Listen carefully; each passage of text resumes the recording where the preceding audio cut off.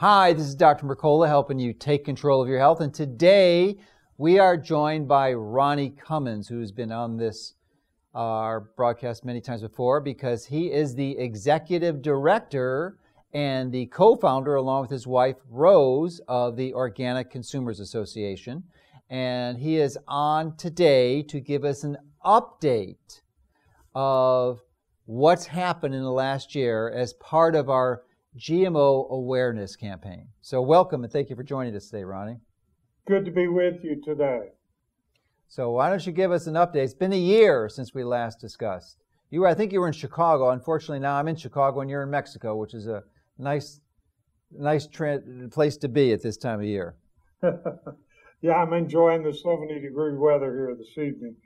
Well, on the GMO front, we've got 457 million acres of GMO crops growing around the world, according to the genetic engineering industry. They're probably exaggerating a bit, but that's about 10% of all the cropland in the world. There's about 4 billion acres of cropland, and then there's about 8 billion acres of rangeland and pasture land. So it's a substantial amount of acreage, but what's interesting is that the GMO acreage has been declining or staying flat for the last 3 years. So that's the good news. What's happened is that consumers around the world are waking up to the hazards of GMOs and the toxic chemicals that always accompany them, and they are turning in increasing numbers to organic, grass-fed, or non-GMO foods. Here in the United States, the organic food and products sector has grown to $50 billion a year. And then in addition, there's about a $30 billion sector which is certified as non-GMO. So it's a healthy section in the marketplace that is not genetically engineered, and it's growing. So in response to consumer demand, more and more farmers are moving away from GMO crops in the U.S., either planting less or making the transition to non-GMO and organic. But of course, the consumers are becoming aware of the fact that GMOs are really just delivery systems for toxic pesticides. The whole reason why Monsanto and Syngenta and Dow and DuPont and the rest are patenting and manufacturing GMO seeds is so that they can sell their proprietary pesticides. So there's no such thing as a GMO crop that's not accompanied by toxic herbicides or insecticides. Of course, they're always accompanied by massive amounts of chemical fertilizers. They're primarily grown in order to feed animals on factory farms and to produce ethanol or biodiesel. And of course, those animals on the factory farms that are eating the GMOs with the pesticide residues in them are also being injected or consuming antibiotics and other animal drugs to keep them alive under those hellish conditions. Sure. So all in all, it doesn't add up to a very attractive thing for consumers, and that's the reason why this first generation of GMO crops is declining or leveling off. However, unfortunately, there's a new generation of GMOs coming along. And by first generation, you're referring to glyphosate. Yes, glyphosate resistance. First generation of GMO crops basically came on the market in 1996 with the GMO soybeans and the corn, followed by others, canola, sugar beets, or some of the bigger ones. There are potatoes out there, there is alfalfa and so on. And all these first generation GMO crops, they either can be sprayed with Roundup and not be killed, or they have their own insecticide, this BT, Bacillus thuringiensis, laced into the seed and the plant itself. So every cell of the plant expresses this. So these have been the two main, Roundup resistant and BT splice. These have been the two main crops in the first era of genetically engineered foods. I'm wondering if you could give us an update on what happened in California, because they passed legislation that required Roundup to be labeled essentially as a poison. And I know that there is, at least the last I heard, there was some efforts to overturn that by Monsanto, of course, and we wouldn't expect anything less. But I'm wondering if you could let us know from your perspective and review what type of impact that has had. Yes, well, ever since the World Health Organization Agency on Cancer released their verdict that glyphosate, the active ingredient in Roundup sprayed on most GMO crops, is a likely carcinogen, there's been a tremendous debate and upheaval in the world. And one of the most significant developments has been in California, where the authorities there have decided to list glyphosate as a probable carcinogen, which of course it is. And this has prompted Monsanto and the biotech industry and certain members of the U.S. Congress to claim that the World Health Organization, IARC, and the state of California are out to get Monsanto. And they're trying everything they can to prevent the implementation of this law. But it looks very unlikely they're going to be able to prevent Prop 65 from going into effect, because it's a very clear law. It's been on the books for over a decade, and glyphosate, the Roundup residue, meets the criteria. So they can yell all they want in members of Congress who are cheerleaders for genetic engineering and Monsanto and the rest. But it looks like California is going to go forward with the designation of Roundup as a carcinogen. And when will that be implemented? It'll be implemented in the next year. It won't necessarily require labels on packages of food unless they meet a certain threshold of contamination, but it will require posting where Roundup is sold in hardware stores and feed stores and in and around agricultural fields. So it's going to be a big black eye for Monsanto, and that's one of the reasons why they're starting to put their investment money in this new generation of Franken crops or Franken foods that they call CRISPR technology or gene drive technology. Okay, and so we can discuss that. And does this have anything to do with Bayer purchasing Monsanto? And is that their way to subterfuge some of the criticism that's hurled at them and the enormously nefarious reputation that they've created? Well, certainly the controversy around Monsanto, probably the most hated corporation in the world, is hampering Bayer Chemicals' attempt to buy out Monsanto for $66 billion. They're having great difficulties, especially in the European Union, around that. But I think Monsanto and the rest of the genetic engineering industry recognize that this first generation of crops are no longer working. The weeds are developing resistance to Roundup. The consumers are getting aware of the fact that the Roundup residues damage your health. It's come out that the BT crops They're also not working. The pests they're supposed to kill are developing resistance. Also, BT, damages your immune system and really is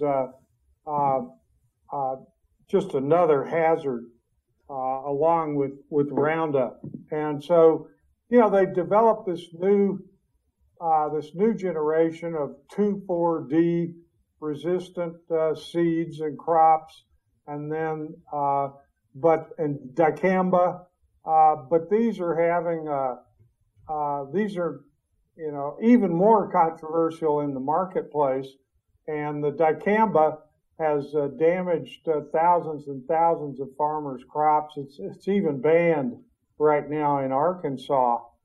It spreads throughout the environment and kills every crop that's not a genetically engineered dicamba resistant.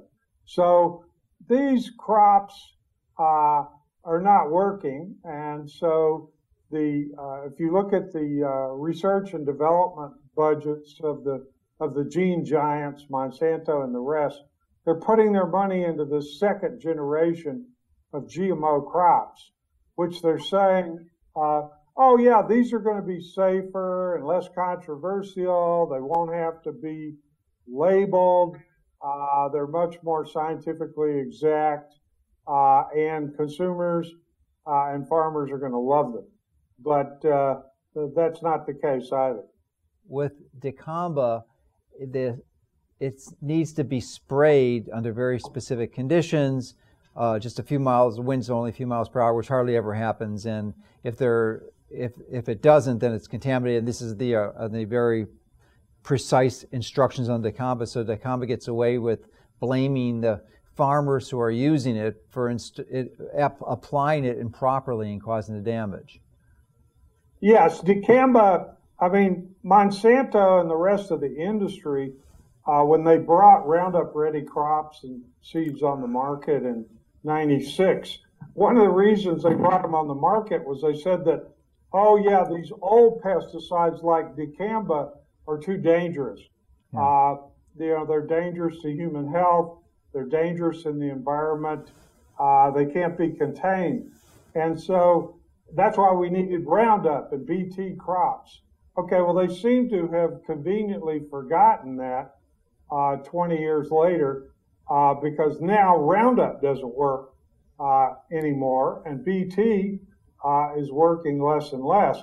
So they're bringing back these herbicides that were previously considered too dangerous to be sprayed, on living crops, and trying to, believe that we're going to forget about that. The other thing they brought online is the 2,4-D resistant seeds and crops. And of course, Agent Orange got such a horrible reputation during the Vietnam War and subsequently that no one wanted to touch that. And so when Roundup and BT came on the market, again, that was one of their statements, is that, we're not going to have to use those dangerous chemicals anymore, like dicamba and 2,4-D. We got Roundup. But now here they are back again, and dicamba cannot be contained under normal conditions. And so even farmers who would normally be pro-chemical or pro-biotech have been suing Monsanto because when their neighbors spray dicamba, it kills everything around it. And Monsanto likes to claim that, dicamba, we've got this new formulation that is not as volatile, doesn't travel as far under ordinary conditions, but that's just not true. So it just shows that they're in their desperation. They're going for, in the case of dicamba, they're going to force every farmer to use it, or else their crops are going to be killed by it. And I just think it's going to be a hard sell for both dicamba and 2,4-D, especially with consumers becoming more and more aware of the fact that there are certain pesticides that there are no safe levels at all. And Sure. we got to get rid of these. Well, why don't you highlight some of the strategies that you have planned for 2018 to really address the penetration they're making into the market and reverse the spread of GMO perniciousness? Sure. Well, we're one of the big, we're providing funding from our members to the U.S. Right to Know organization, which is independent from OCA, but has been doing a magnificent job in getting media coverage of the dangers of Roundup residues and pesticides in general. We're going to keep doing that, of course. We're going to keep educating consumers over the fact that, GMOs are not just genetically engineered organisms that have never been in your food before. They're really delivery systems for pesticides. And when you have the world's largest used pesticide, Roundup, being sprayed on most genetically engineered crops, you've got a big problem because there is no safe level. I mean, in 0.1 parts per billion, research in France showed that it severely damages the health of lab animals. So it's in about 70 to 80% of the urine of Americans right now, including some of us who eat mostly organic food, 90%. It's in the water, it's in our bodies, it's in the food, and people want it out. That's the reason why the European Union came very close this year to banning glyphosate, and why the state of California has now classified it as a carcinogen. So we're going to keep educating consumers about this. We're going to keep educating consumers that really the only way to get away from dangerous pesticide residues and GMOs is to buy organic food.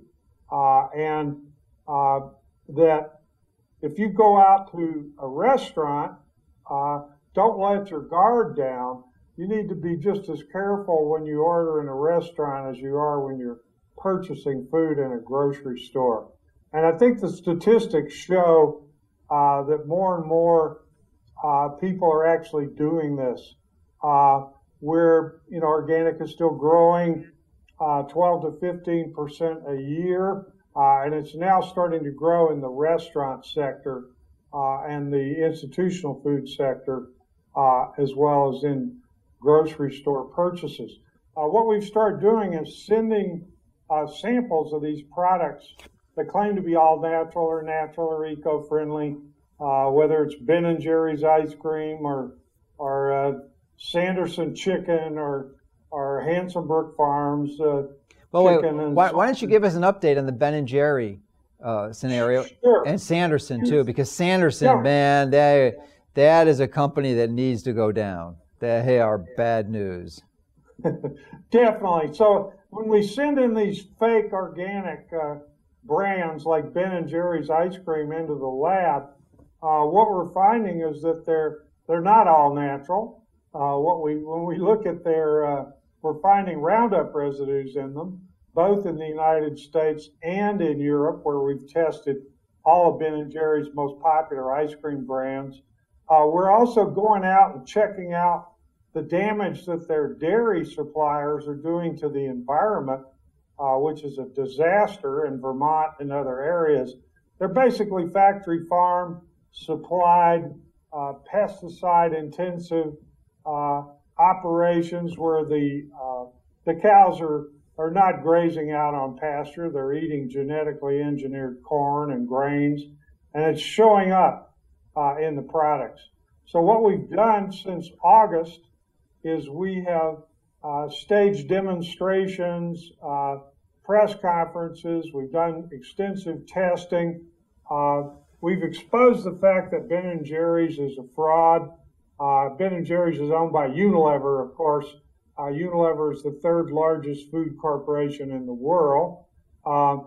But we've told Ben & Jerry's and Unilever, if you want to get back in the good graces of consumers, because you're quickly losing your reputation, you need to go organic as quickly as possible and get those cows eating not genetically engineered corn sprayed with Roundup and atrazine. You need to get those cows out grazing on pastures where they should be. Are you seeing changes in their behavior yet?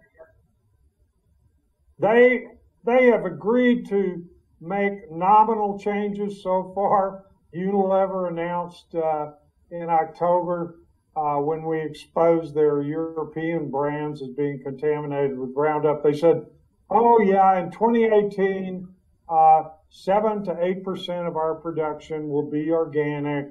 They said, by the year 2020, 2 years from now, none of their added ingredients in their product, the wheat, the chocolate, so on, will be sprayed with Roundup any longer, and that they're going to, basically clean up their act over time. But of course, we've seen Unilever's behavior in the past. It's easy to make promises. It's easy to make nominal changes in your production, and we're not letting up. We're continuing to test their products for other contaminants. We're continuing to work with people who are exposing the environmental damage they're doing. There was a study that came out yesterday that we put out an action alert nationwide today. It turns out that the Roundup use in Vermont has doubled over the last few years, in large part due to the fact that all the corn that the non-organic dairy farms are feeding to their cows is genetically engineered. So their brand image is being tarnished. We've also been in court against General Mills because their so-called natural granola bar, Nature's Valley, is contaminated with Roundup. We've gone after baby food companies like Earth's Best that claim their baby food is organic when it contains ingredients prohibited in organic. We're going after a whole range of companies, and what we're seeing across the board is that if companies are challenged in court and in the court of public opinion over their false advertising, they'll realize at some point that they're going to lose. They're already losing their reputation, and they will either go organic or they will stop claiming that their stuff is natural or all natural or other misleading terms that are out there. There's a lot of meat being called grass-fed that's not grass-fed. There's a lot of beef that has labels on it that says product of the USA when it's imported. There's rampant fraud in the marketplace, as I pointed out, because these companies are resorting to fraud in their labeling and advertising because they understand that consumers want organic and they want grass-fed, and so until they can provide that, their only way to keep their profits up is to mislead consumers. Well, what do you think is the most exciting thing on the plan or the agenda for 2018? Well, I think the most exciting thing we've seen over the last 3 years is the development of this idea, not only in the United States but worldwide, that there's a next stage of organic that we can move to and that we should move to, and this is called regenerative organic. And say in relation to dairy, what this means is, organic dairy products are certainly better than conventional chemical factory farm products, but just because something is USDA organic, a milk, say, or an ice cream, doesn't mean that the cow was 100% grass-fed as they should be. As Mercola has pointed out over and over again, there's clear nutritional differences between herbivores like cows who are fed grain, especially pesticide-contaminated, genetically engineered grain, and animals that are living naturally with a diet of 100% organic. So American Grass-Fed Association and others have pioneered standards for beef, but we're now also starting to see those standards being applied to organic yogurt and milk, where we're seeing 100% grass-fed organic milk and dairy products out there. And across the board, we've always had grade A and grade B organics. A lot of consumers haven't known this fully, but they're starting to understand. For example, biodynamic organic is the higher grade. The way the farms are certified under biodynamic is much stricter than a normal USDA organic. So people are understanding that it's been great to move from chemical agriculture and factory farms and GMOs into a situation where organic is a powerhouse now. It's over 10% of all the produce. It's an increasing segment, the dairy and the meat and the vegetables, but that we need to actually take it to the next step where we focus on organics.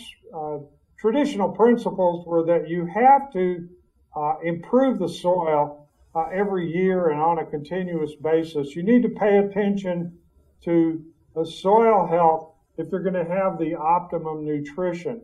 And it's also now people have realized that, oh my goodness, this disrupted climate that we're now seeing, we can actually reverse climate change and global warming by making the soil healthier, producing plants that have a supercharged photosynthesis and that actually suck down the excess carbon from the atmosphere and put it in the soil where it used to be. Well, so regenerative organic and regenerative food farming and land use is starting to catch on, and it appears that it's going to be a global phenomena that's going to make organic move from being just a niche market to where in 10 years the majority of food is going to be grown organically and regeneratively. So yes, that is the goal. We want to not only identify the fraud in the market and the deception, and as your organization is doing so well at, but we also want to encourage and inspire and catalyze the production of regenerative agriculture in these great new standards like American Grass-Fed Association and the Demeter or the biodynamic certification. So these are the things that GMO Awareness Week does, and by contributing to this campaign, you can support Ronnie and all the work he's done this year and plans to do for 2018. And really, you can see the tremendous results that have happened over time, and you can make a difference. So we really appreciate your participation in this, and as you know, and what our normal policy is that we tend to match those funds so that you know that your donation can be supported. And this is a tax-deductible donation too, because Organic Consumers Association is a nonprofit organization. So I really thank you for your participation in the past and your continued support, because without that, we aren't able to achieve these types of measures that you've just heard. So thank you for everything you're doing, Ronnie. It's greatly and deeply appreciated. Thank you. And thank all of your readers.